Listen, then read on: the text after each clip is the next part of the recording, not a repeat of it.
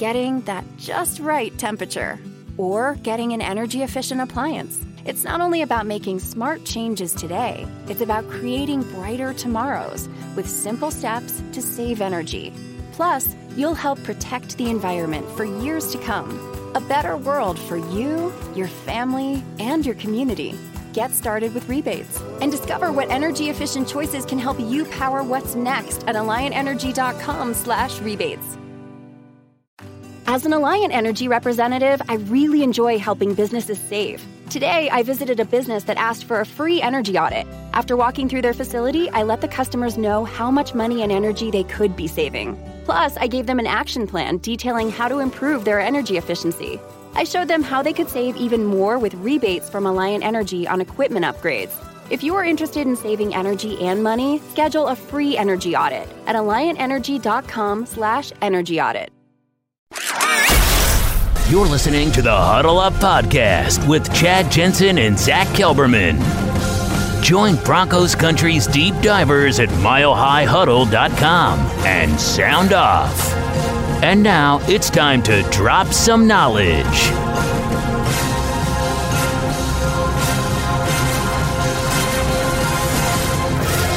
Okay, and we are live. You guys know the drill. We'll let the stream breathe just for a couple of seconds. Welcome in, everybody, to the Huddle Up Podcast, presented, as always, by Mile High Huddle, powered by Overtime Media. I'm your host, Chad Jensen, and with me, as always, my partner in crime, my fellow football priest, fresh off a night off.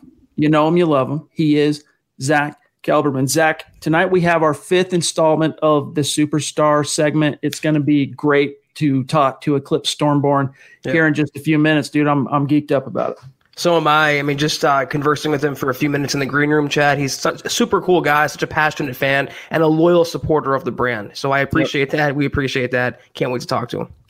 We're going to bring him on here in just a few minutes. First, though, I wanted to get your thoughts, Zach. Of course, our last stream Monday night, we take a night off, and sure enough, some real Broncos news breaks on our night off.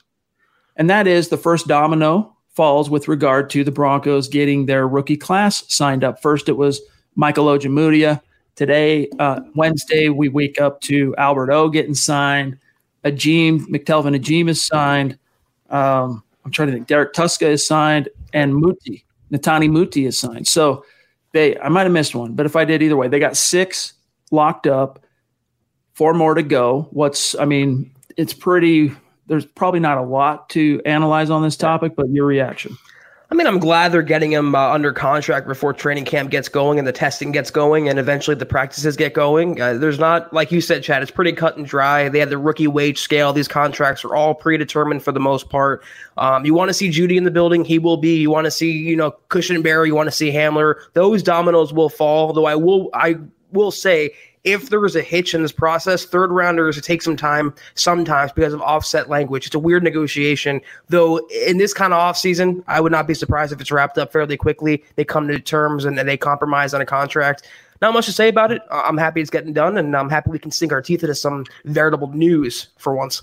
Dude, what do you think? If you had to hazard a guess, what do you think is the primary reason the Broncos are waiting till the 11th hour to get these deals done? Because, again, these are not free agent deals where there are key issues being negotiated, big dollar figures. It's all slotted per the CBA. There's a little wiggle room, and depending on where you're drafted, like Drew Lock last year wanted the quarterback premium. You talked about the offset for guys in the third round. There's a few rubbed, points of contention, I guess you could say. But for the most part, these are cut and dry type of negotiations, getting these rookies signed ever since 2011. I have a theory, but I'm wondering what you think has been the holdup. Every team is doing it this week. It's not just the Broncos. I mean, everyone is waiting to the last second because no one really knew, Chad, when training camp was going to take place. No one really knew a set concrete date, and the 28th was just finalized a few days ago. We didn't know anything. It was constantly changing. So I think teams were waiting to see, when they needed to be back in the building, how soon before they'd be on the field. It's not just Denver, though. I mean, this has been a process where since April, we've been in the thick of CV. and everything constantly changing and everything being up in the air. And when things were finally falling into place, that's when business started getting back on the forefront for teams. Okay, we have to lock down our rookie classes. Let's get to work. That's the only thing I can think of. We saw multiple rookies and a few first rounders get swooped up and signed by their teams quite a while back. It started, actually. And my theory with regard to, and you're right, I mean, the avalanche aspect, the majority of them are getting done basically this week around the NFL. The Broncos, there was zero movement on that front until this week. And I think the reason why, honestly, is the Broncos weren't 100% sure there was going to be a season. And if there wasn't going to be a season, why actually consummate these contracts where you're going to guarantee, not only do you have to have the cash to pay the signing bonuses up front, but then you also have to, I mean, it's a liquidity issue, I guess, is the biggest thing. And once they knew for sure we got a season coming, all right, let's get these rookies in. And not to say that they wouldn't have gotten signed if the season would have been postponed or whatever, they still would have been signed, but waiting until they knew the lay of the land, as you basically intimated. But I think if you really boil it down, Zach, even John Elway, even Joe Ellis, they weren't 100% sure until, as you said just a few days ago, we're actually going to have an NFL season. We got to get these guys paid and signed up. Everything comes back to CV this offseason, Chet. Literally everything, financial, personnel, everything comes back to CV because it threw the biggest wrench in the machine, Chad. It was one of the biggest hitches in the giddy-ups of NFL history, the CV and the associated impact, the revenue and the season and the games and the players. So many moving pieces and so many dominoes needed to fall. I'm not surprised at all that it took this long, but I'm happy that things are normalizing, at least a little bit, relatively speaking. Rookies are getting back in the building. The Broncos shared kind of an insider video with Bradley Chubb, how he rolled up to the facility and went through the process and the testing and all that. Some of it, just a little glimpse. It's weird. It's unique. It's different. It's going to be that way for 2020. But thank God there's football. That's all I can say. Absolutely. So as James says here, quick recap. Broncos have the following rookie draft picks signed: Michael Ojemudia, the 3rd-round corner; Albert O, the 4th-round tight end; Derek Tuska, the 7th-round rush linebacker; McTelvin Ajim, 3rd-round defensive tackle; and the 6th-round guard, Netani Muti. So thanks for pounding that out for us there, James, keeping us on the up and up. All right, so we want to get Eclipse Stormborn here on the show in just a minute. We got to do some quick matters of business, but I want to get this out in front, make sure all of you know. Any questions you might have for Eclipse, by all means, get them in the chat stream. Buona Beast will keep an eye out for any specific questions or super chats directed at Eclipse.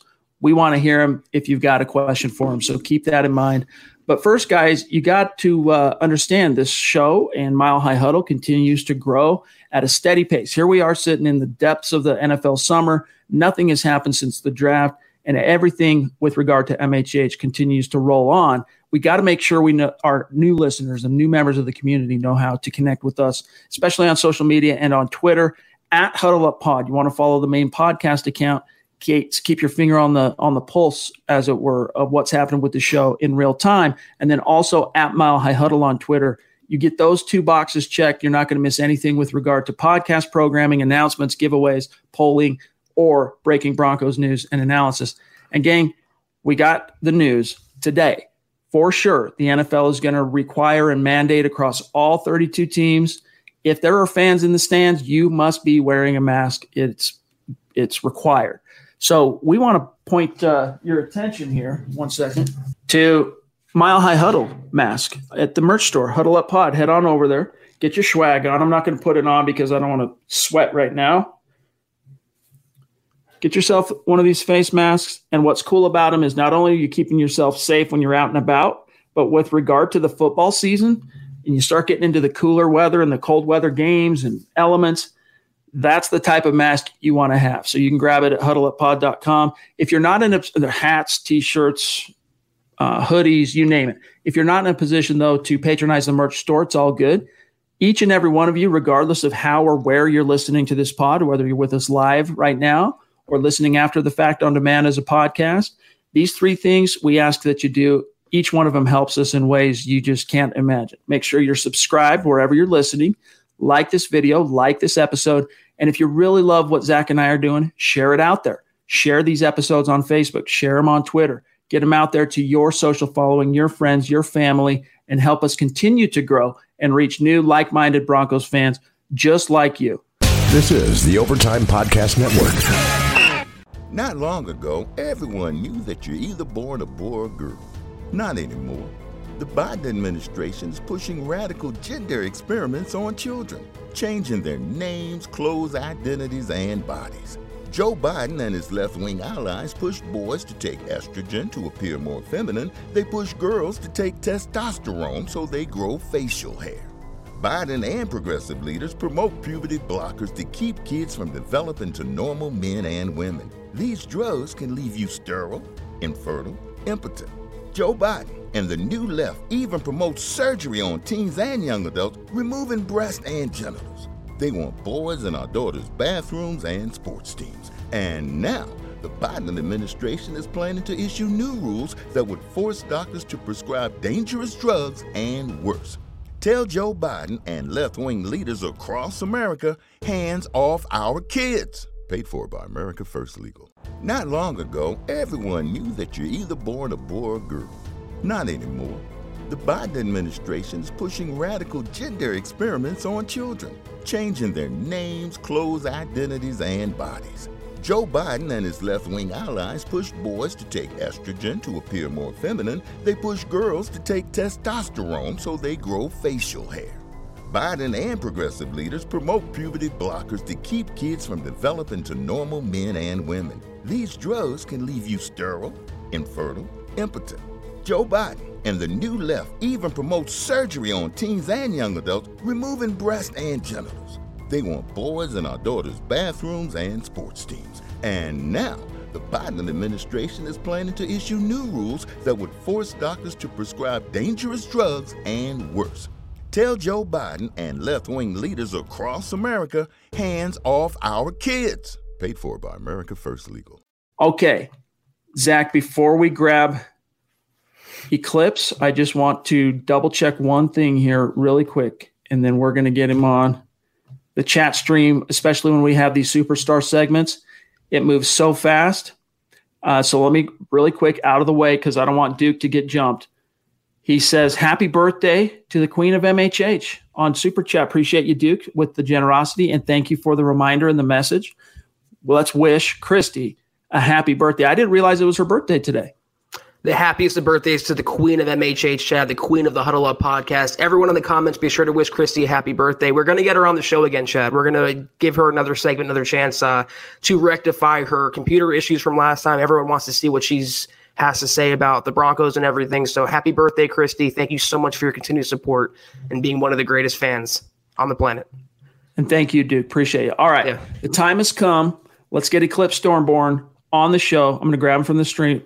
From the green room. Here he is in the flesh. Eclipse Stormborn. Welcome to the Huddle Up podcast. Actually, in a live episode, you're catching almost every pod live. You're listening. You're rocking the merch store. But now you're live in the stream with us, dude. It's great to have you. How are you, bro? Happy Hump Day, Broncos family.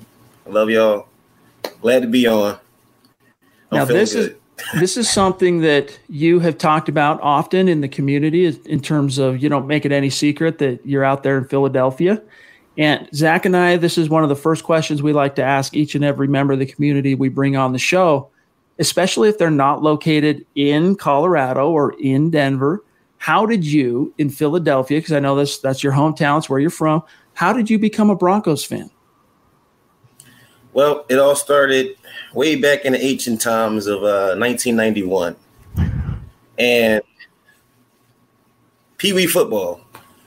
And my dad wanted me to be an Eagle, obviously, because we're from Philadelphia. And I couldn't because I was 8, and the Eagles went from 10 to 12. And the other team was the Broncos. So I ended up becoming a Bronco. And from that point on, like that 1991 season, it was just like awesome. That's my first time experiencing football. I had I think I got sick one Sunday and I went down to the basement of the church and my cousins were down there watching the football game.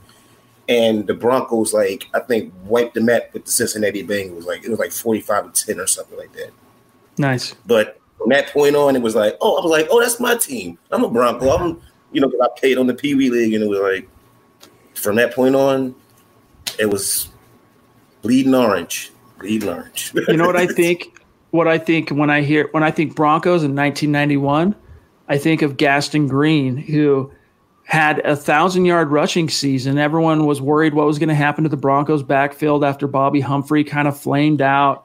Former first-round pick. Gaston Green comes in, kind of smaller back. This is pre-Shanahan. If I'm not mistaken, I'm pretty sure at this time Shanahan's in San Francisco. But nevertheless, I want to say it was Jim Fossil's offense. I could be wrong on that. It's still Dan Reeves, yes. Yeah, Dan Reeves, the head coach, but Gaston Green. Do you remember watching him carry the rock? Yes, I do. I remember that. And I remember Elway going down in the AFC Championship and Kubiak bringing us within 4 yards of beating the Bills. Right. 4 yards. Gary Kubiak, like he almost did it, but that's okay. That's okay. Eclipse, I love how spite is the reason you're a Broncos fan. You didn't want to be an Eagles fan, but that's the entire reason you're a Broncos fan today. I love that. One of the questions we'd like to ask as well is, what's your favorite memory of the – I mean, there's so many you can choose over the course of your fandom with Denver. What is your absolute number one favorite memory? My number one favorite memory is actually going to my first Denver Broncos game and my dad's first Eagles game. We went together back in 2015. And good year? No, 13, I'm sorry.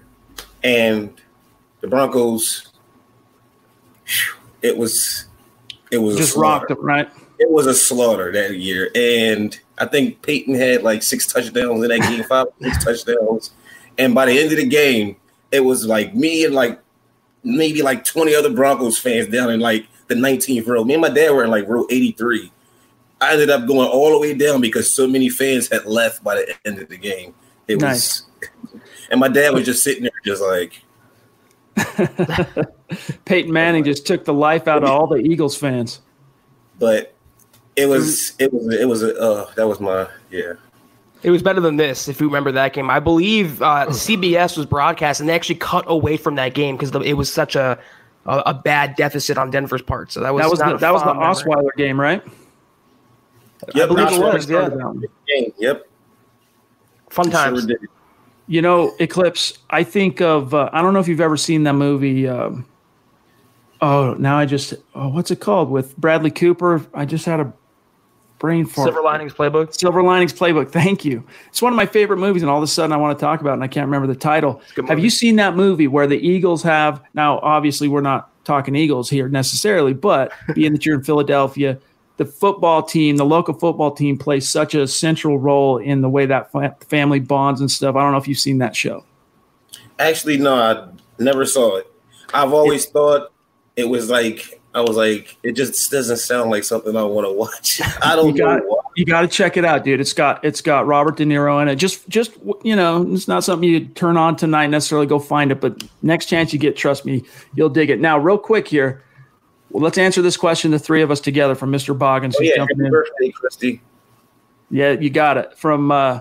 We got Boggins jumping in. Appreciate your super chat, my friend. He says, with there being no preseason, has your Broncos record prediction changed at all? The Chiefs, the Ravens, and Niners have even a bigger advantage now. Zach, I want to get your thoughts on this, and then Eclipse, I also want to get your thoughts on whether or not the preseason has anything to do with your outlook on the Broncos in 2020. We wouldn't have seen much of the Broncos starters in the preseason, so I don't form my opinions for the team based on that. And in terms of the other teams on there, I'm not still a big believer in Lamar Jackson. I'm not 100% sold on him. Had a great year. I want to see him more as a passer and sustain it for more than one season. The Niners, I feel like, are going to have that Super Bowl hangover. They're going to take a step back this season.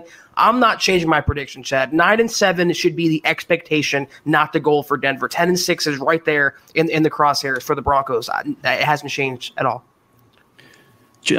I mean, this Eclipse is as good an opportunity as any. We always like to get the perspective of our guests, the outlook, how you view the Broncos this year.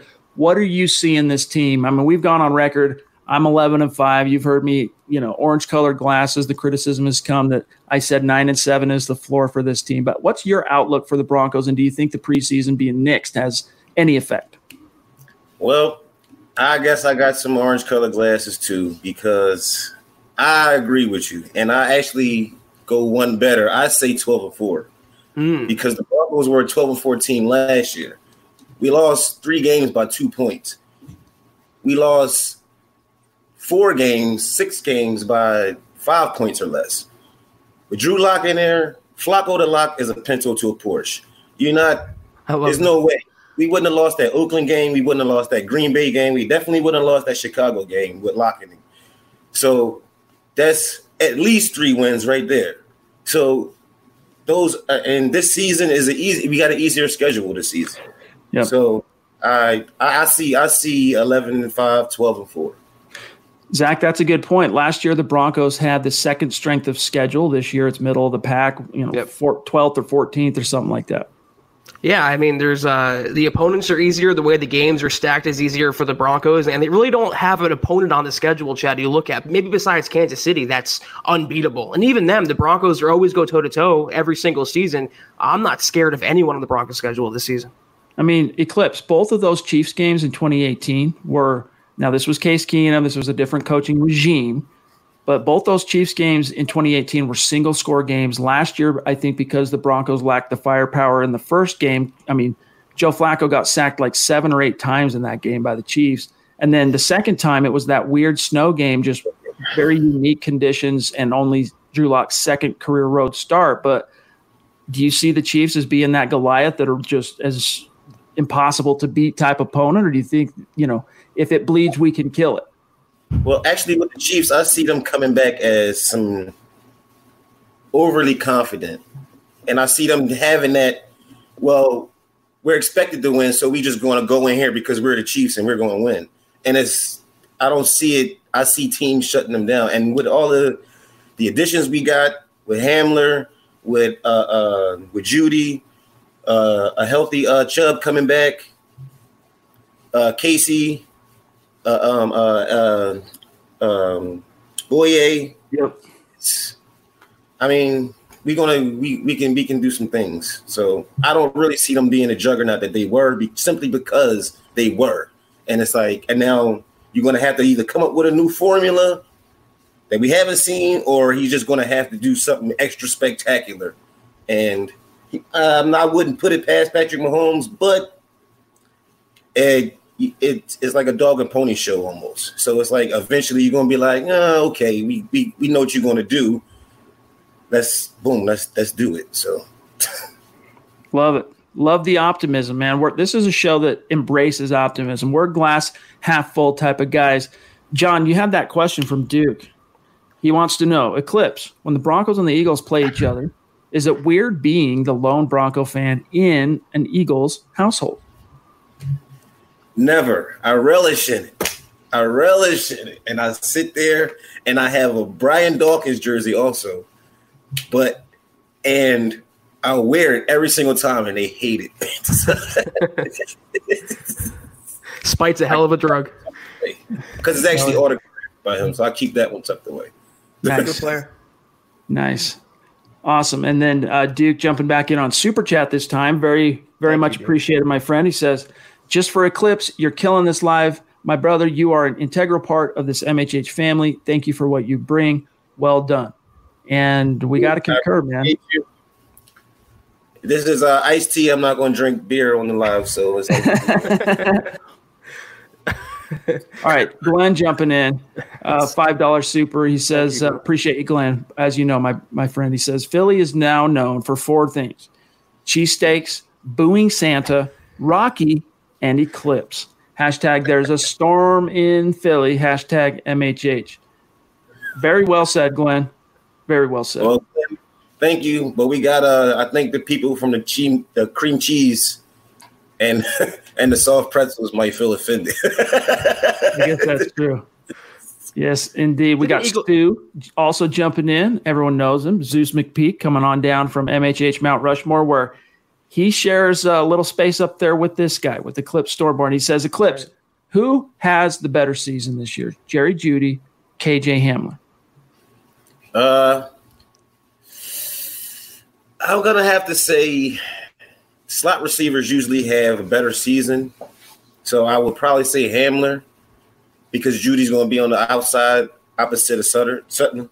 So I'm going to say Jeudy might have more touchdowns, but I think Hamler's going to have more reception yards.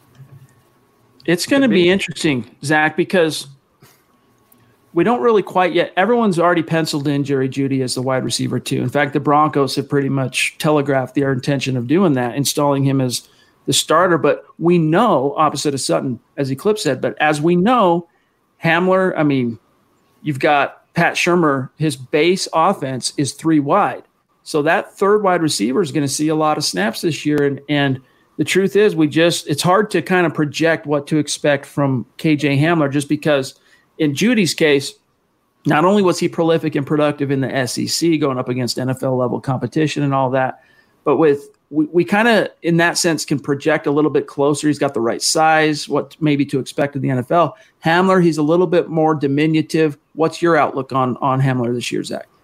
It's going to be tough for him because, like I've been saying, Broncos fans think they're getting the next iteration of Tyreek Hill or Deshaun Jackson. He has a ways to go in his development. He has to improve his route running, improve his hands, and really work up to speed at the NFL level. Also bulk up conditioning-wise at the NFL level. Jerry Jeudy can play outside and the slot, whereas Hamler's limited pretty much just to the slot. So in terms of pure volume, Jerry Jeudy was the first-round pick. He is the golden boy opposite Courtland Sutton. He's going to compete with Tim Patrick out there. He's going to be moved around the formation. Pat Shurmur will do a lot with these receivers. I'm expecting neither, though, either Jeudy or Hamler to have 1,000 yards. There's going to be one 1,000-yard guy on this Broncos offense, more than likely, and that's Courtland Sutton. Judy's going to be around 800. Hamler maybe 500, 600. They're all going to contribute. This Broncos offense is going to be powerful, explosive, but it could take some time, especially with no offseason, no training camp, pretty much, no preseason for these rookie wide receivers to assimilate in Pat Shurmur's offense.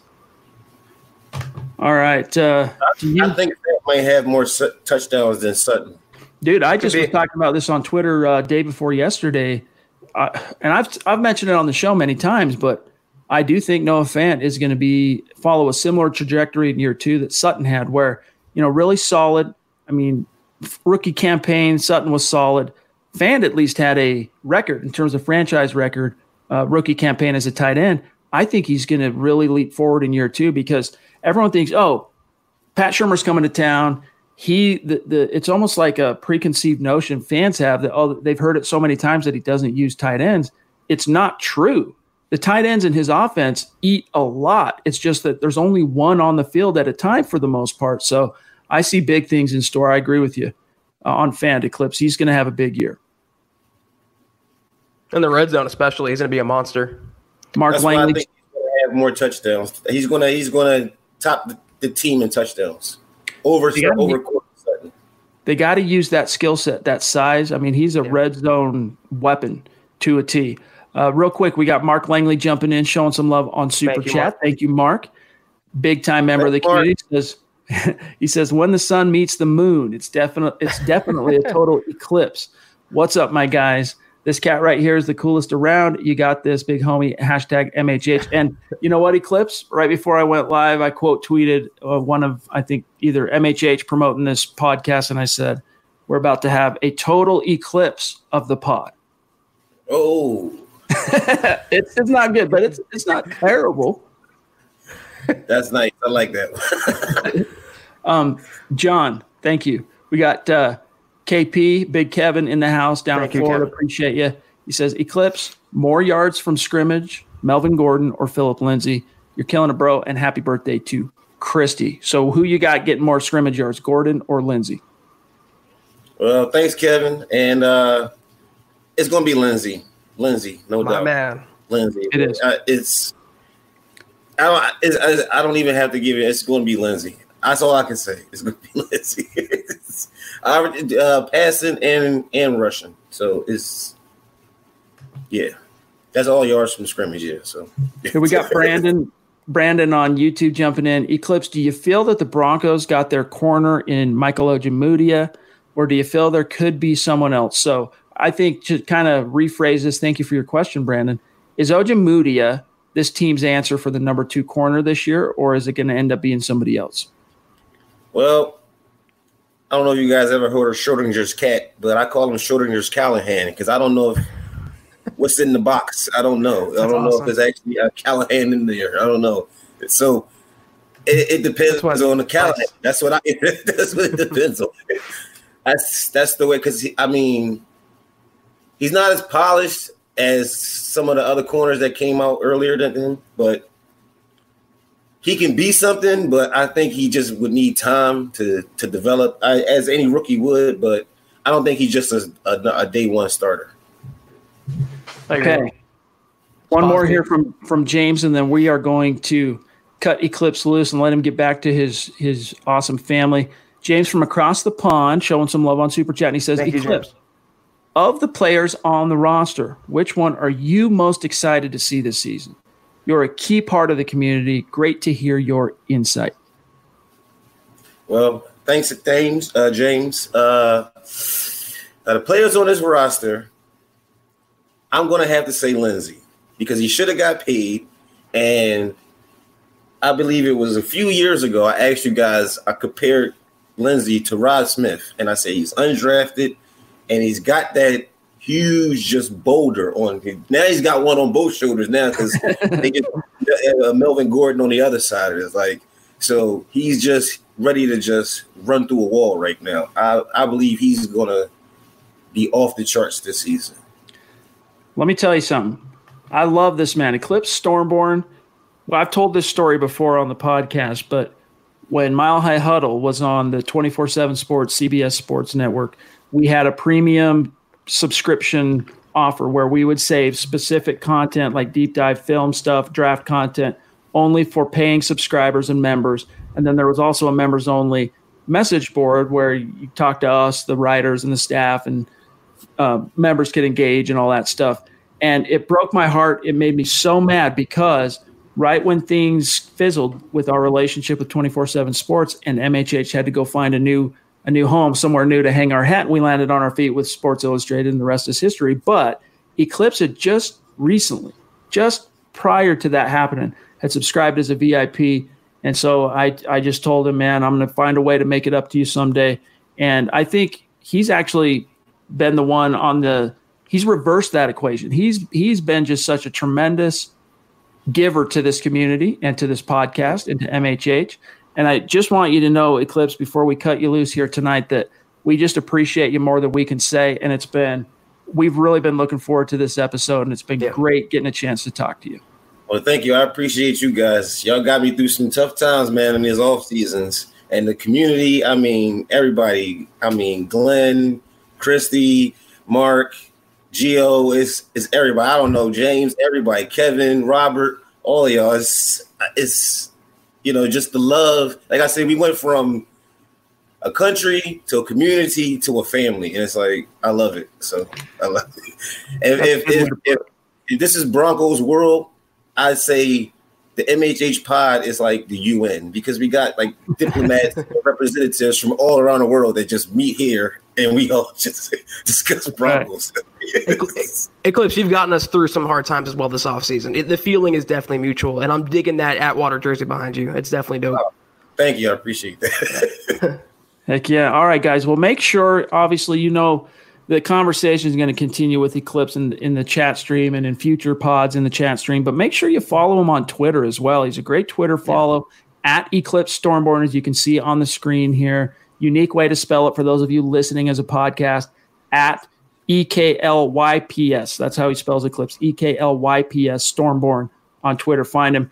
Thank you so much for joining us, my friend. We'll look forward to getting you back on the show when we actually have a product on the field that we can all get together and analyze, and it'll be a gas later on this fall. And Greg Smith says, great job, Eclipse. But thanks for joining us, my friend.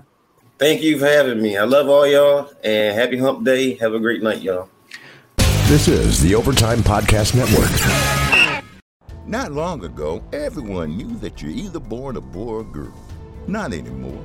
The Biden administration's pushing radical gender experiments on children, changing their names, clothes, identities, and bodies. Joe Biden and his left-wing allies pushed boys to take estrogen to appear more feminine. They push girls to take testosterone so they grow facial hair. Biden and progressive leaders promote puberty blockers to keep kids from developing to normal men and women. These drugs can leave you sterile, infertile, impotent. Joe Biden and the new left even promotes surgery on teens and young adults, removing breasts and genitals. They want boys in our daughters' bathrooms and sports teams. And now, the Biden administration is planning to issue new rules that would force doctors to prescribe dangerous drugs and worse. Tell Joe Biden and left-wing leaders across America, hands off our kids. Paid for by America First Legal. Not long ago, everyone knew that you're either born a boy or a girl. Not anymore. The Biden administration is pushing radical gender experiments on children, changing their names, clothes, identities, and bodies. Joe Biden and his left-wing allies push boys to take estrogen to appear more feminine. They push girls to take testosterone so they grow facial hair. Biden and progressive leaders promote puberty blockers to keep kids from developing to normal men and women. These drugs can leave you sterile, infertile, impotent. Joe Biden and the new left even promote surgery on teens and young adults, removing breasts and genitals. They want boys in our daughters' bathrooms and sports teams. And now, the Biden administration is planning to issue new rules that would force doctors to prescribe dangerous drugs and worse.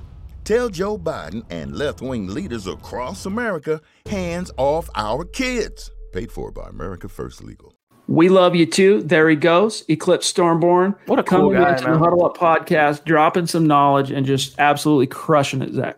Cool guy. What a great interaction, Chad. You know, it's one of those you just want to hear what he has to say and the way he describes, the way he tells stories, and hearing an out-of-market Broncos fan, how they came to Jesus, so to speak, with Denver and how they found the Broncos. It's always a unique way, but his way of, you know, being in Philadelphia and then being forced to pick a team and rebelling against that team and just picking the other team out there. It's just fate leads you to some crazy things. It was wild to hear that. He brings up a good point about how this podcast is. I mean, that's a great way to put it, the UN of Broncos country, because if you think about it, now we have the hashtag state of being. Everybody knows what it means. Broncos country is not a geographic location. It is a state of being. He personifies that. And if you think about it, Zach, you go back. So this was the 5th installment. Every Super Chat superstar, every key crucial member of this community that we've had on the podcast, and almost all the regulars that we know that are in the conversation every day, there are some exceptions, but let's just narrow it down to those who've been on the show so far. Every one of them, I should put it this way, not one of them lives in Denver. So it is a Broncos world, and it's an honor to be considered, as Eclipse said there, the UN of Broncos country. It's great. You would never suspect that either. You would just assume that most of these fans are from Denver, born and raised in Colorado, and it's not the case. Broncos fans, they travel well. They're scattered throughout not just the country, Chad, but we've interacted with people in Japan and everywhere around the world, Australia, literally every continent pretty much we've interacted with, and it's crazy to see that. Yeah. I mean, I've had people reach out from Saudi Arabia, all right, so from the Middle East, from South America, from lots of our fans, Canada, England, in Europe. I mean, the only one I can think off the top of my head, like a major country.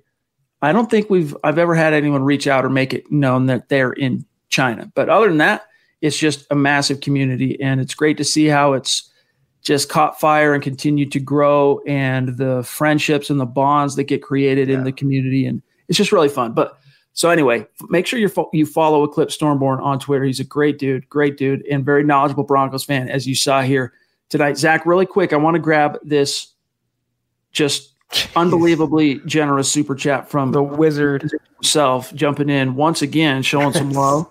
And that's what, the fifth, I believe, podcast in a row that he has shown this level of generosity. And all we can tell you, my friend, is it just blows us away. Like, we just appreciate it more than we can say. And it's been great getting to know and talk with you on these pods and DMing on Twitter and whatnot. And we're pulling for your bookstore. We'll continue to help you plug that as best we can in our own modest way. But he says, gonna be honest, just got my Super Nintendo in the mail, and I'm currently playing Super Mario World. So I'm half paying attention, but I still love you. Can't blame you. Yeah, I mean, that's just unbelievable generosity. Yeah, it seriously is. And Mundungus, we so appreciate everything you do, just interacting with us. We so appreciate every comment you contribute. We want you to enjoy that game, enjoy your Super Nintendo, enjoy the nostalgia that comes along with it. And whether you're paying attention fully or halfway, we love the interaction. Thank you so much. Absolutely. And this goes, I mentioned this, I wanted to just take a second real quick, and then we'll get to some more Bronco talk. But I just wanted to take a second and reiterate what I said to close Monday's show, which is that with CV and the word that shall go unmentioned, the way it has decimated so many different sectors in the economy, our community is so widespread. Different people have been affected in different ways, but everybody's been affected. If you are in the community, if you're a business owner, brick and mortar or digital, either way, and we can help you, let us know. I mean, we don't mind shouting out a link, shouting out a location. It's not something we're looking to charge anybody for, like to advertise on the podcast. We're just saying if we can help you, shout you out, draw some eyeballs, send some foot traffic your way in whatever modest way we can.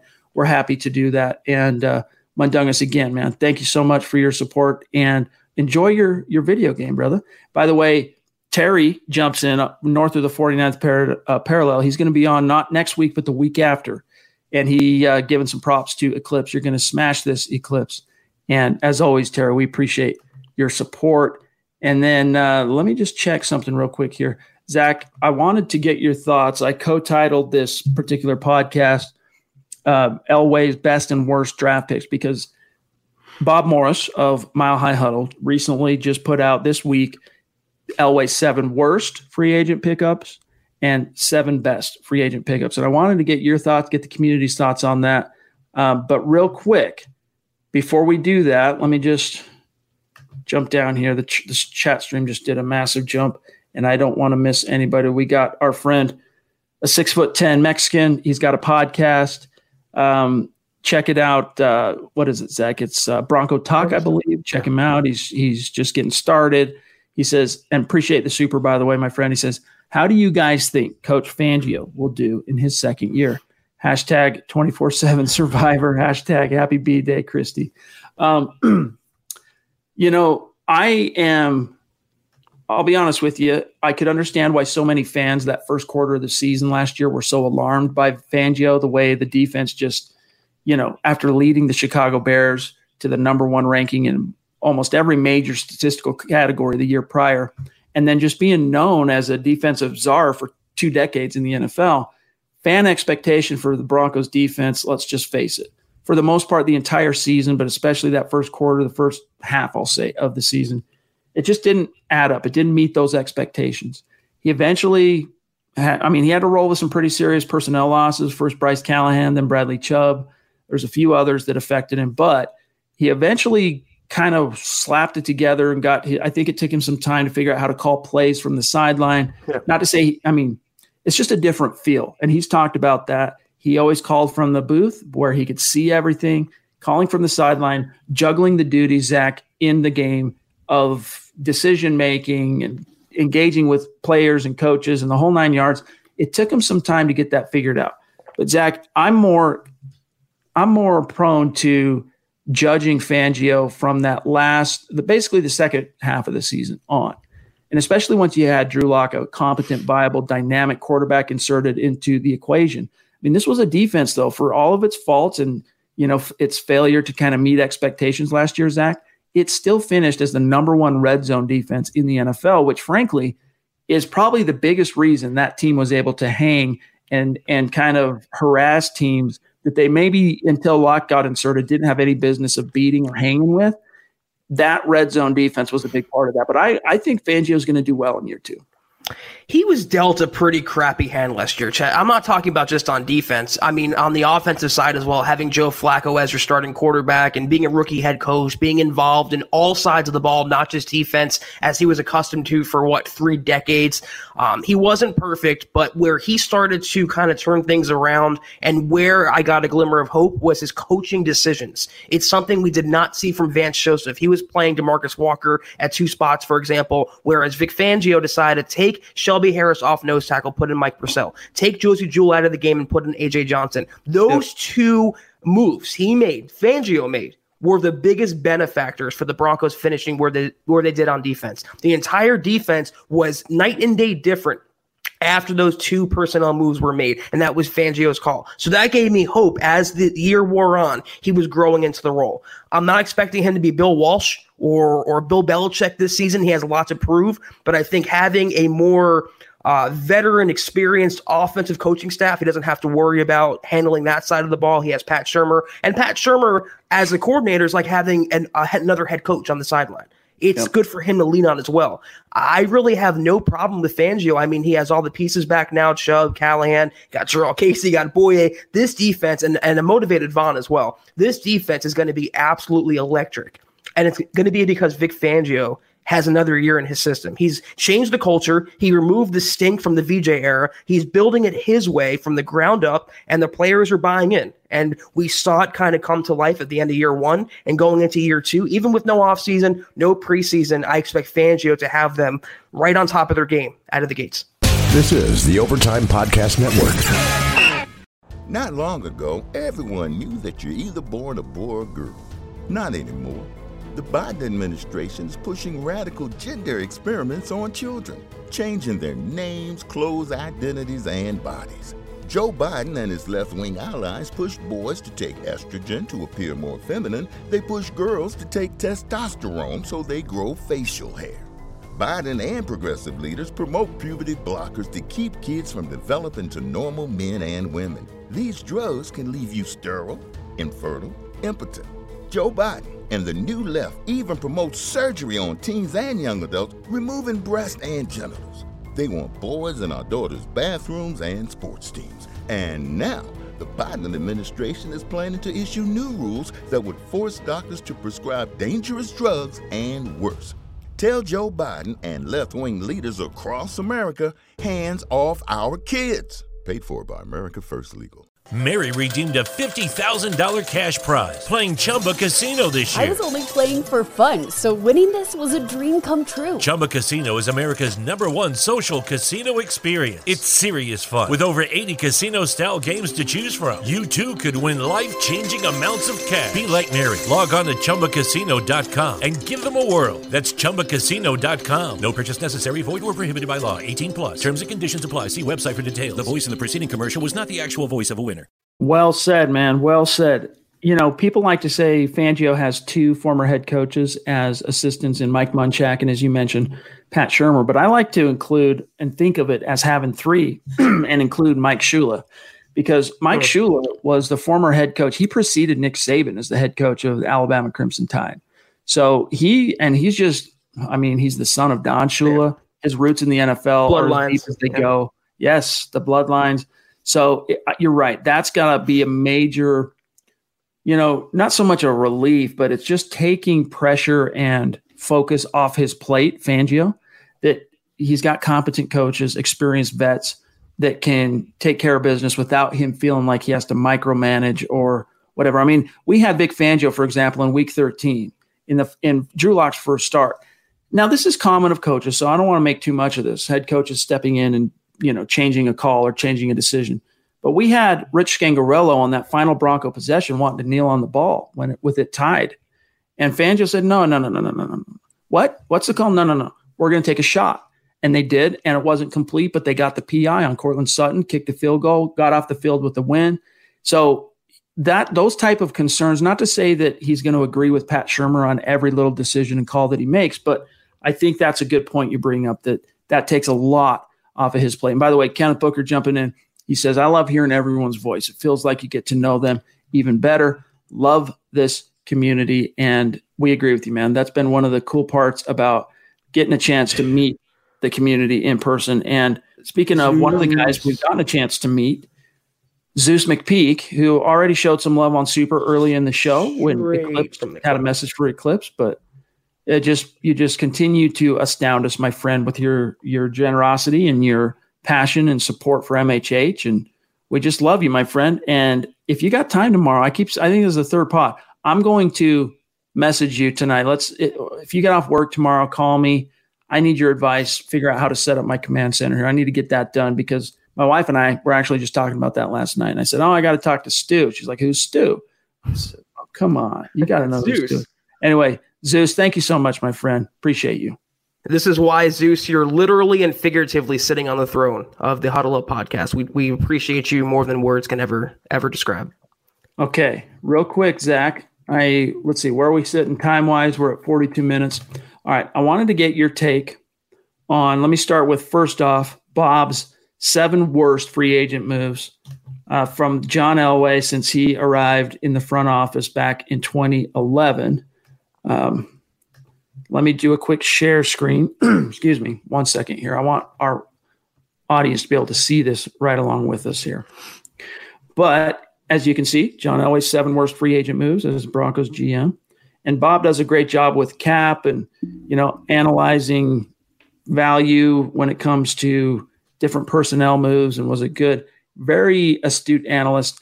Here's the 7 worst moves John Elway made in free agency. Zach, first, he's got listed as number 7 in descending order, using a right of first refusal tender on C.J. Anderson following Super Bowl 50. So his quick quote here: the Broncos had limited cap space in 2016 offseason, had a major contract negotiation to consider for Von Miller, the recipient of the exclusive franchise tag that year.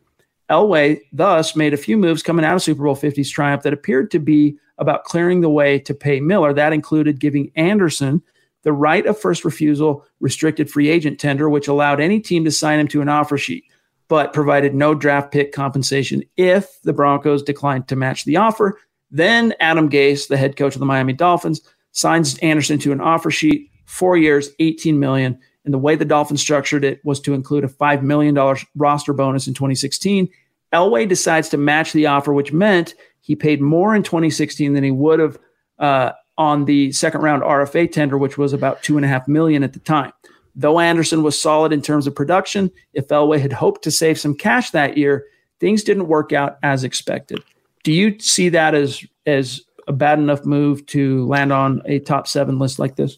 That's what I was thinking. It's like, it is a bad move, but I don't know if it was one of the overall worst. The thing, though, that stands out to me, he's willing to pay C.J. Anderson, but not Phillip Lindsay. It's what is the inconsistency here? Why not pay a more dynamic player who's a homegrown guy who doesn't do any complaining? C.J. Anderson was constantly complaining on Twitter, constantly feeling bad for himself and victimizing himself. He was not endearing himself to the fan base at all, whereas Phillip Lindsay has done nothing but that. So it was a bad move, but I'm looking at it like, this is another example of Elway. He does pay running backs. It's just he has an axe to grind with Lindsay in specific, and I don't understand that.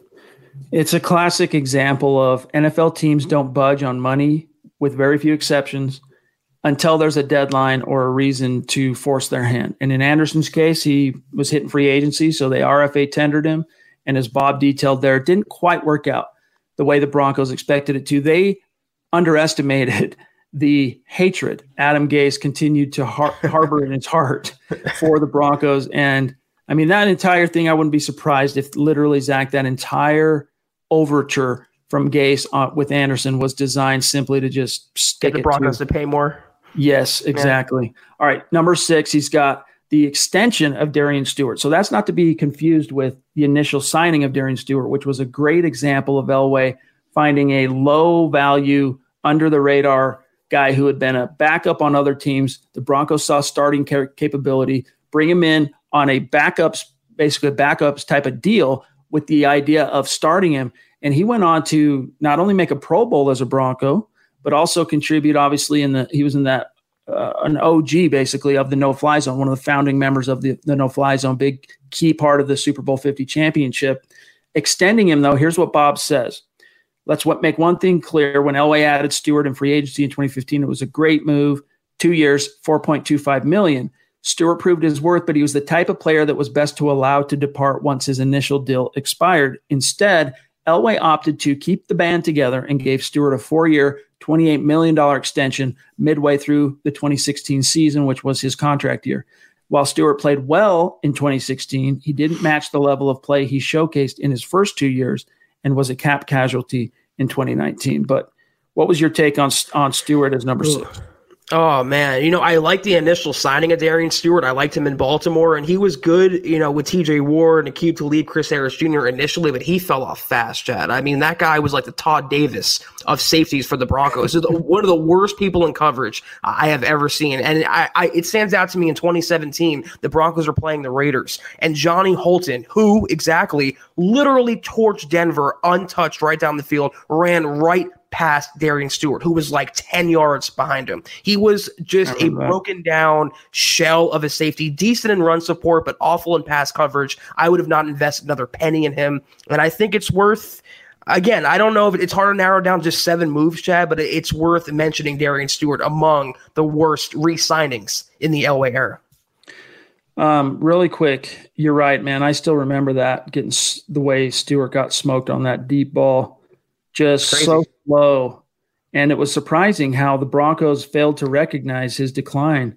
Real quick, I want to shout out Mike Evans, who is just such a strident supporter of the podcast, dedicated member of the community. Yeah. And we really appreciate you, Mike. And we look forward to one day getting you on the show. Probably going to be in September sometime. We've got August pretty well booked up, but we're looking forward to one day getting you on the show early September. So probably right before the season's about to start. But he says, appreciate this show. Thanks for giving us something positive to think about. And you do the same for us, Mike. You keep Zach and I going, and John, and it really is reciprocal. Glenn also jumping in again. Thank you, Glenn. Thank you, Glenn. He says the offensive stats will be so interesting this year with so many weapons. Only Drew is luck to have big numbers. Hashtag state of being in China. Hashtag happy birthday, Christy. All right. Thank you, Glenn. All right. Let me just rapid fire these a little bit more. Yeah. Number 5, no surprise that he makes this list, Ja'Wuan James. But let me quote Bob here. He says the right tackle position is one that Elway hasn't had the most success with in addressing in most years. He thought that he had the guy in James, who played his first 5 seasons with the Miami Dolphins. James received a 4-year, $51 million contract that made him one of the highest paid right tackles in the NFL. That deal included $27 million in full guarantees, but James took almost no snaps in his first season with the team. It was actually 63 total, which is less than 10%. Well, let's see. 1,000 snaps on offense usually is about what to expect in an NFL season. So, yeah, I mean, it was – and then he says, thanks to a knee injury. The Broncos knew about his health issues, though, when they signed him, which made his deal that more risky. Of course, James still has a chance to prove his worthiness, which is something I think we need to address. If he stays healthy, plays well for the next 2 seasons. But if not, this deal could go to the top of the list among Elway's worst free agency decisions, close quote. You know what? I hate the contract, Chad. I don't hate the player. It's a lot like Melvin Gordon, even though I like James more of a player than I do like Melvin Gordon. He was really good in Miami, good in pass pro, good in run blocking. He had some injury history there. He had some mental, toughness questions about him in Miami. But the bigger moves, the bigger blunders to me were the reason why they had to overpay for Ja'Wuan James. And that's because they didn't have a right tackle for so many years. They whiffed on Donald Stevenson, who was terrible in Kansas City. Then they whiffed even harder on Menelik Watson, who was awful in Oakland. If they didn't make those 2 botched signings, they wouldn't have had to overspend for Ja'Wuan James. So I think it's a good player, and I think he'll come back to life with the Broncos in 2020. But I would put Watson and Stevenson on this list higher than I would Ja'Wuan James. Steve Baumgartner jumping in with a $5 super. Really Thank appreciate you, that, Steve. And he says, hey, guys, can't wait for next Wednesday. Happy birthday, Christy. That's right, dude. We're looking forward to talking to you as well, Steven. He'll be episode number 6 of our Superstar segment. So we can't wait either, man. It's going to be a gas. All right, let's grab the next one here, Zach. Number 4, Case Keenum. Suffice to say, Keenum got a 2-year deal worth $36 million, $25 million fully guaranteed, but he didn't reach the level of play that was expected from him in 2018. Zach, you talked about this, I think it was yesterday on Twitter, might have been Monday, about the dead money. Yeah. The Broncos are ranked amongst the league's top over the last, was it 2 or 3 seasons in dead money charges. Keenum's 2019 salary was a big chunk of that. It was about $7 million. And again, you hate the contract, not necessarily the player. It didn't work out in Denver, but you have to justify it by saying Keenum was coming off a magical run with Minnesota. He was a very hot prospect as a quarterback. The Broncos just whiffed on Paxton Lynch. They wanted to go for a veteran. I understand this signing. I didn't like it. I still don't like it. I'll never like it. It was awful, but I understand this more than I do Joe Flacco. Joe Flacco, to me, Chad, if number 1 is not Paxton Lynch, it would be Joe Flacco. Keenum, I kind of understood. Well, in this case, he's only talking free agency. He's got Joe Flacco ranked number 3, and this is where there's an exception because Flacco was a trade. So he touched on that at the top of the article, though, that he's going to include at least one trade on here. Joe Flacco, I think, Zach, where it becomes unforgivable is I can understand the team looking for a stopgap with the plan of going into the 2019 draft to, draft their future franchise guy. And they did that with Drew Lock. But why couldn't you just keep Case Keenum for that purpose? Why did you have to give up a 4th-round pick to get Joe Flacco? Arguably, Keenum, younger and coming off a more solid, it was lackluster 2018, don't get me wrong, but Flacco was coming off a year that he got hurt and just kind of burned out in Baltimore. Whereas with Keenum, you ended up having to pay for them both. That's what was so frustrating is, yes, Washington took on a big chunk of Keenum's contract, but the Broncos essentially had to pay for Flacco and Keenum. Both of them, best case scenario was temporary stopgap, and Elway had to know that. Yeah, it's inexcusable, Joe Flacco. After the Keenum disaster, Elway should have realized the NFL is trending. And that year, it was Jared Goff and the Rams in the Super Bowl. It was a young hotshot quarterback who they developed. And it should have been clear to John Elway, it's a young quarterback is the way to go. You got to find that guy. You can't just put these ineffectual Band-Aids over the most important position in all of sports. And they fail with Keenum. They fail with Osweiler the year before that. And they're going to go back to the well with Joe Flacco, who was in his late 30s, and they're talking him up as this understood franchise quarterback. They thought they were getting the MVP Joe Flacco of 2012, and he couldn't have looked anything opposite of that. So there's no justifying Chad to take on his contract, to give up compensation for him, and then to ride and die with him throughout the entire season. And only an injury was the only reason he came out of the lineup. If he never got injured, Chad, you have to wonder how many more games he would have started for the Broncos, unfortunately. Well said, my friend. All right, let's get to these last two. They kind of go hand in hand. First is the second worst signing, according to Bob, Donald Stevenson, the offensive tackle in 2016. Yeah. Just for a review. Not long ago, everyone knew that you're either born a boy or girl. Not anymore. The Biden administration is pushing radical gender experiments on children, changing their names, clothes, identities, and bodies. Joe Biden and his left-wing allies push boys to take estrogen to appear more feminine. They push girls to take testosterone so they grow facial hair. Biden and progressive leaders promote puberty blockers to keep kids from developing to normal men and women. These drugs can leave you sterile, infertile, impotent. Joe Biden and the new left even promotes surgery on teens and young adults, removing breasts and genitals.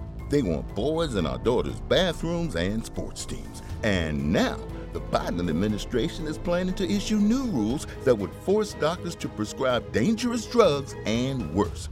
Tell Joe Biden and left-wing leaders across America, hands off our kids. Paid for by America First Legal. Not long ago, everyone knew that you're either born a boy or girl. Not anymore.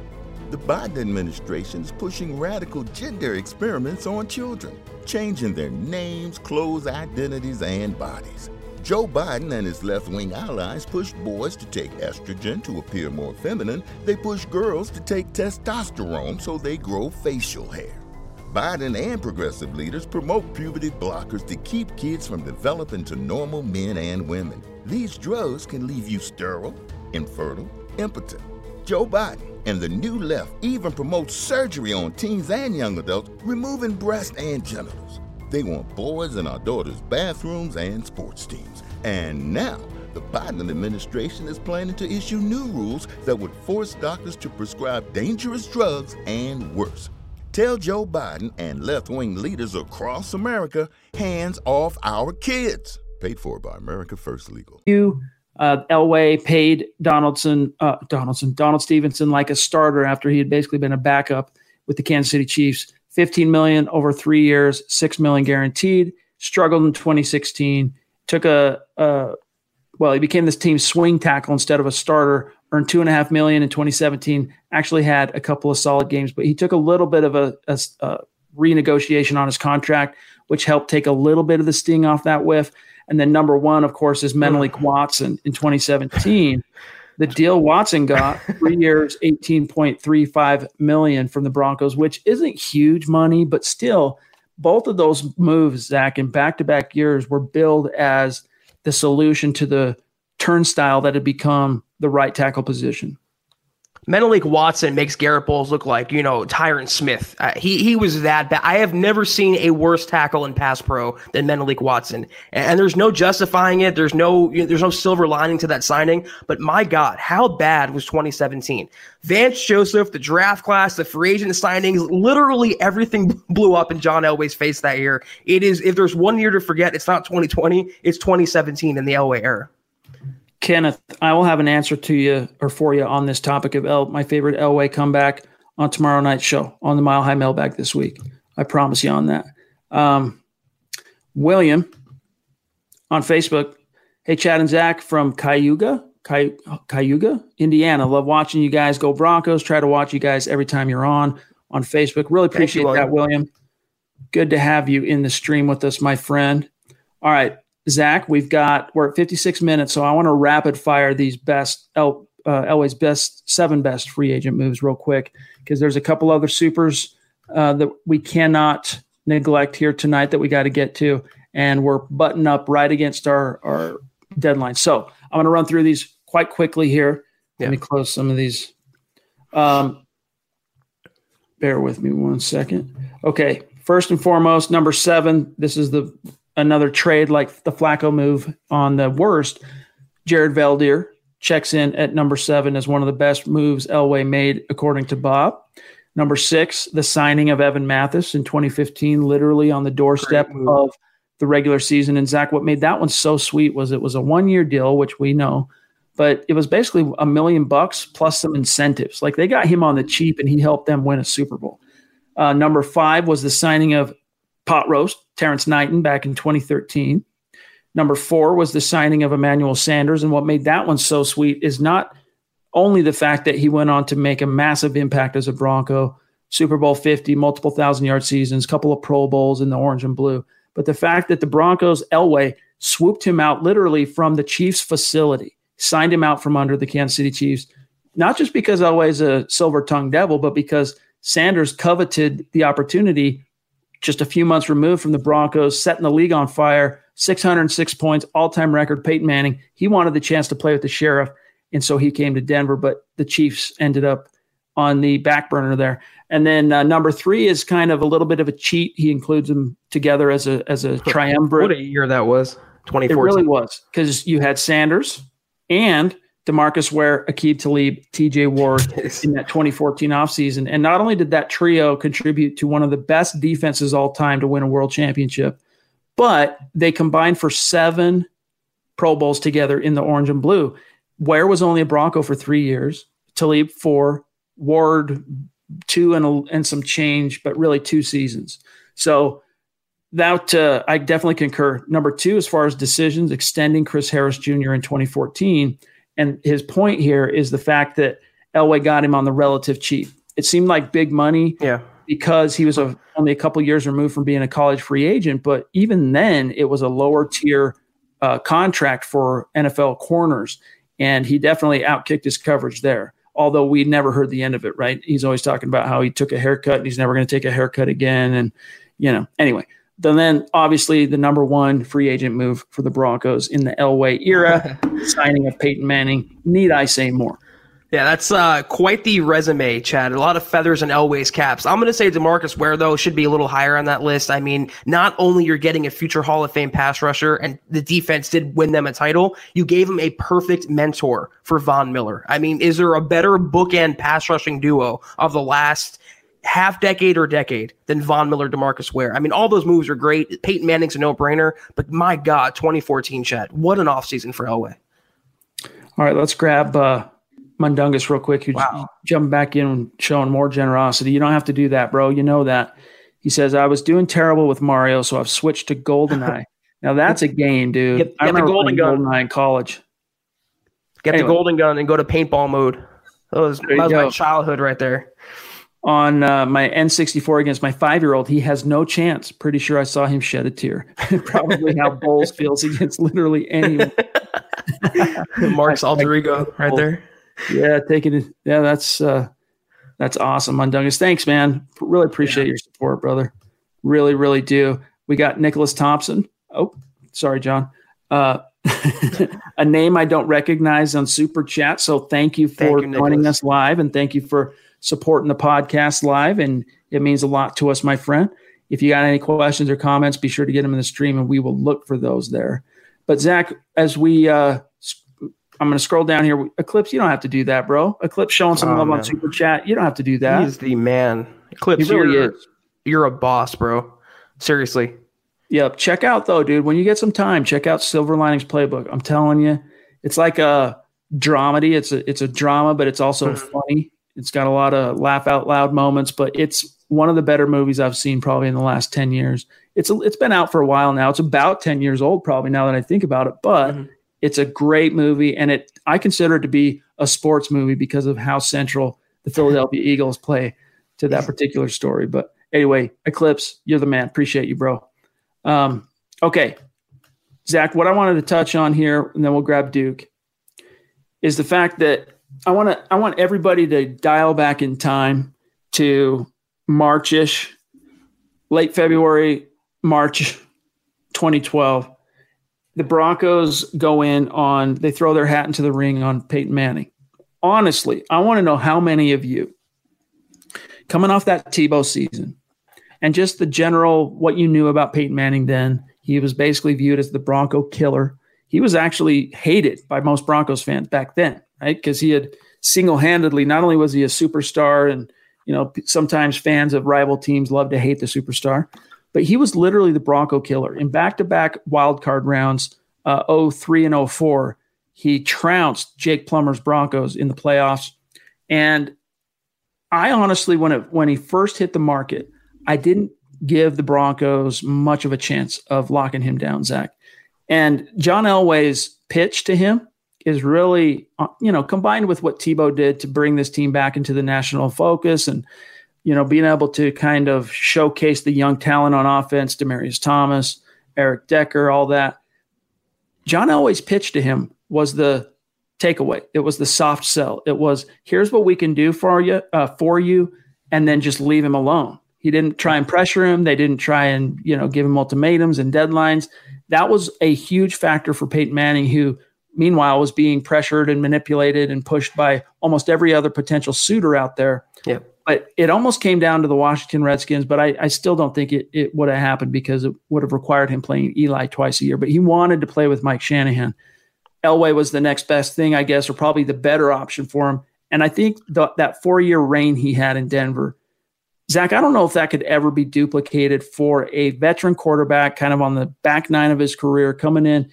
How productive, he basically achieved in that 4 years in terms of accolades and team accomplishments. He condensed it into 4 years what he had done in the previous 14 there in Indianapolis. But if you think back to 2012, did you really view the Broncos as a viable contender to land Peyton? No, considering all the other suitors for him, you had the Dolphins owner, I can't think of his name, Stephen Ross. Yeah, he was flying his private jet across the country trying to land Peyton Manning. You had Jim Harbaugh with the Niners trying to land him. You had the Tennessee Titans making a huge pitch for Peyton Manning, trying to bring him back home to where he played college ball. And the Broncos, I think it came down to having a well-respected coach like Mike Shanahan, but also a guy in charge in Elway who's a Hall of Fame quarterback.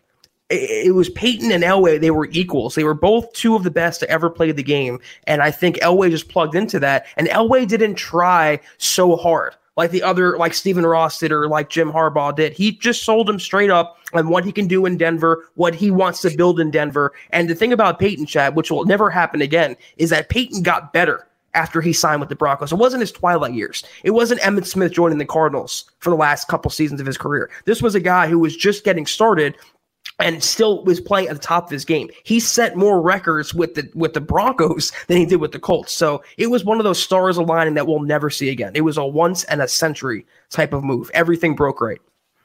All right, let's rapid fire since we're on the wrong side of the 1 hour mark. We got to really hurry. Unfortunately, we got Duke jumping back in. Appreciate you, my friend. Thank you, Duke. He says, I heard the coin shortage is due to John Elway prepping to give Locke a big contract. I'd put my 2 cents on that, but I have no change.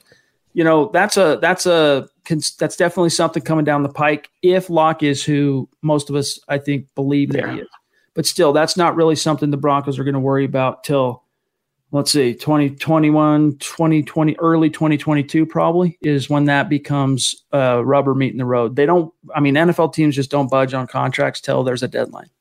Plus, they have the franchise tag at their disposal, so they can drag that out a couple more years if they wanted. He'll be under team control, assuming he pans out for quite a while. All right, we got James jumping in. Appreciate you, my friend, across the pond. He says, on offense, you got 21 years of NFL offensive coordinator experience, 7 years collegiately. On defense, excluding Fangio, 14 years of an NFL defensive coordinator, or is it? Yeah, 20 years collegiately, 3 head coaches on staff, 2 assistant head coaches. And then he says down here, let me grab it. Thank you. What happens if a coach gets it? This is a competent adult coaching staff, and it's good that Denver has coaches with experience at other positions and can step up. Well said, man. Well said. I mean, really the biggest difference is they've had so many upgrades in talent too that I'm telling you, man, I don't think I'm that far off the mark here saying 9 to 11 wins, like somewhere in that pocket. And with the NFL opening up an additional playoff spot, going from 6 teams making it to 7, I really like the Broncos' chances of competing for. They might not be able to win the AFC West this year, but competing for the dance. And James, I fully agree with you. I saw that you kind of railed against the ESPN ranking of the Broncos coaching staff. They were like 24th or 26th, whatever it was. And I don't see that at all. I mean, Vic Fangio is one of the most well-respected defensive coordinators in the game. And then you hire Pat Shurmur, who's a great coordinator, awful head coach to run the offense. Those 2 pair together alone. Then you have Mike Munchak. Then you have Ed Donatel. You have some big hitters on this coaching staff. And even though the record didn't reflect it last year, there's a lot of ability. And like I mentioned earlier, Fangio's decision, personnel-wise, to insert Purcell and A.J. Johnson, that alone should have given them a higher placement than where they were. They should have been, I agree with Nick on the podcast yesterday, they should have been around 15th, 14th, somewhere in that pocket. Definitely not in the late 20s. That was ridiculous. Dennis Woods jumping in, bona fide superstar. Appreciate you, my friend. Thank you, Dennis. He says, thanks, guys. Been trying to temper my optimism, but can't help thinking this season is going to be special. Hashtag state of being. Hashtag Denver Broncos for life. Hey, man, that's how we're feeling. That's how we're feeling. And I think when your team finishes 4-1 with a highly drafted rookie quarterback, you have good reason to feel that way. Nicholas Thompson jumping back in. Really appreciate you, my friend. Thank you, Nicholas. He says, smashing that like button, hashtag state of being in New Mexico. Very interesting. Very cool to see where everybody's from. Love that. Appreciate that, Nick. Okay, a couple more. Sorry, guys, we got to rapid fire these ones because we got to get going here tonight. Derek Green jumping in. He and his wife, Adina. Appreciate you showing some generosity like that, Derek, as you always do. Appreciate you, bro. He says, missed the last 2 pods because of work, but it's great to see you guys, and we just want to show our support. Can't wait till next week when camp starts, which it does. I mean, tomorrow, the rookies and Drew Lock and the rehab guys, they'll show up, get that first CV test. Then they'll quarantine Thursday, Friday, Saturday, come back in Sunday for another. And then if it's all clear on both those tests for each player, then Monday they show up and camp begins for them. And then the veterans will follow that same protocol later on in that week. And we're off and running. It's happening. Terry jumping in up in Canada. Appreciate you, bro. He says, hashtag football priests and hashtag state of being, which you really do exemplify, Terry. Yeah. You really do. Thanks, my brother. John, is there anything? Oh, Kathy, thank you for showing some love on Super Chat. Kathy really means a lot to us. I hope you know that. She says, good evening, Broncos country. Sorry I'm late. Just got in from work. Hashtag state of being, baby. That's awesome, Kathy. We need to get you some swag, Kathy. So shoot me an email. Let's get you a hat or a face mask or a T-shirt or whatever you want. Let's get you some swag. I think that is it from our superstars tonight, guys. Sorry to rush here toward the end, but we really do have to wrap it up. I've explained to you in past podcasts why time is of the essence once we get over the hour mark. But anyway, big thanks to Eclipse Stormborn for joining us tonight. It was great getting a chance. He really did. He really did. He crushed it. So we look forward to having him on again in the very near future. We look forward to Steven next week. And then it's going to be Terry. And then we'll have August happening in earnest. And we got a nice little schedule of fans coming on the show. And by then we'll have some real happenings with the Broncos on the grass at UC Health Training Center to break down.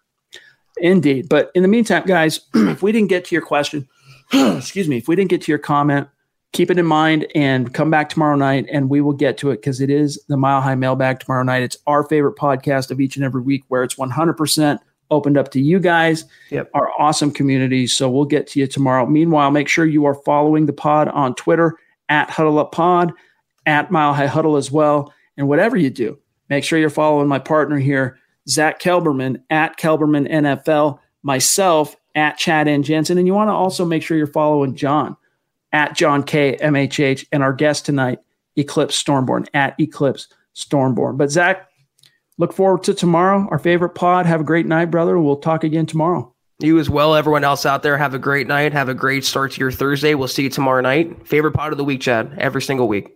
Amen. And a happy birthday to Christy on our way out once again. And anyway, we'll look forward to seeing you guys tomorrow. For Zach Kelberman, I'm Chad Jensen. Mile High salute to our Super Chat superstars. We love you. Appreciate you more than we can say. We'll talk to you tomorrow night. You've been listening to the Huddle Up Podcast. Join Broncos Country's deep divers at milehighhuddle.com to keep the conversation going.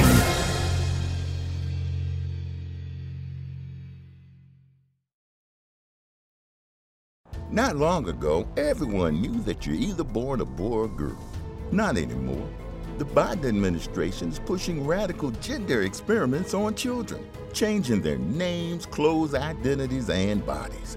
Joe Biden and his left-wing allies push boys to take estrogen to appear more feminine. They push girls to take testosterone so they grow facial hair. Biden and progressive leaders promote puberty blockers to keep kids from developing to normal men and women. These drugs can leave you sterile, infertile, impotent. Joe Biden and the new left even promotes surgery on teens and young adults, removing breasts and genitals. They want boys in our daughters' bathrooms and sports teams. And now, the Biden administration is planning to issue new rules that would force doctors to prescribe dangerous drugs and worse. Tell Joe Biden and left-wing leaders across America, hands off our kids. Paid for by America First Legal. Not long ago, everyone knew that you're either born a boy or girl. Not anymore. The Biden administration is pushing radical gender experiments on children, changing their names, clothes, identities, and bodies. Joe Biden and his left-wing allies push boys to take estrogen to appear more feminine. They push girls to take testosterone so they grow facial hair. Biden and progressive leaders promote puberty blockers to keep kids from developing to normal men and women. These drugs can leave you sterile, infertile, impotent. Joe Biden and the new left even promotes surgery on teens and young adults, removing breasts and genitals. They want boys in our daughters' bathrooms and sports teams. And now, the Biden administration is planning to issue new rules that would force doctors to prescribe dangerous drugs and worse. Tell Joe Biden and left-wing leaders across America, hands off our kids. Paid for by America First Legal.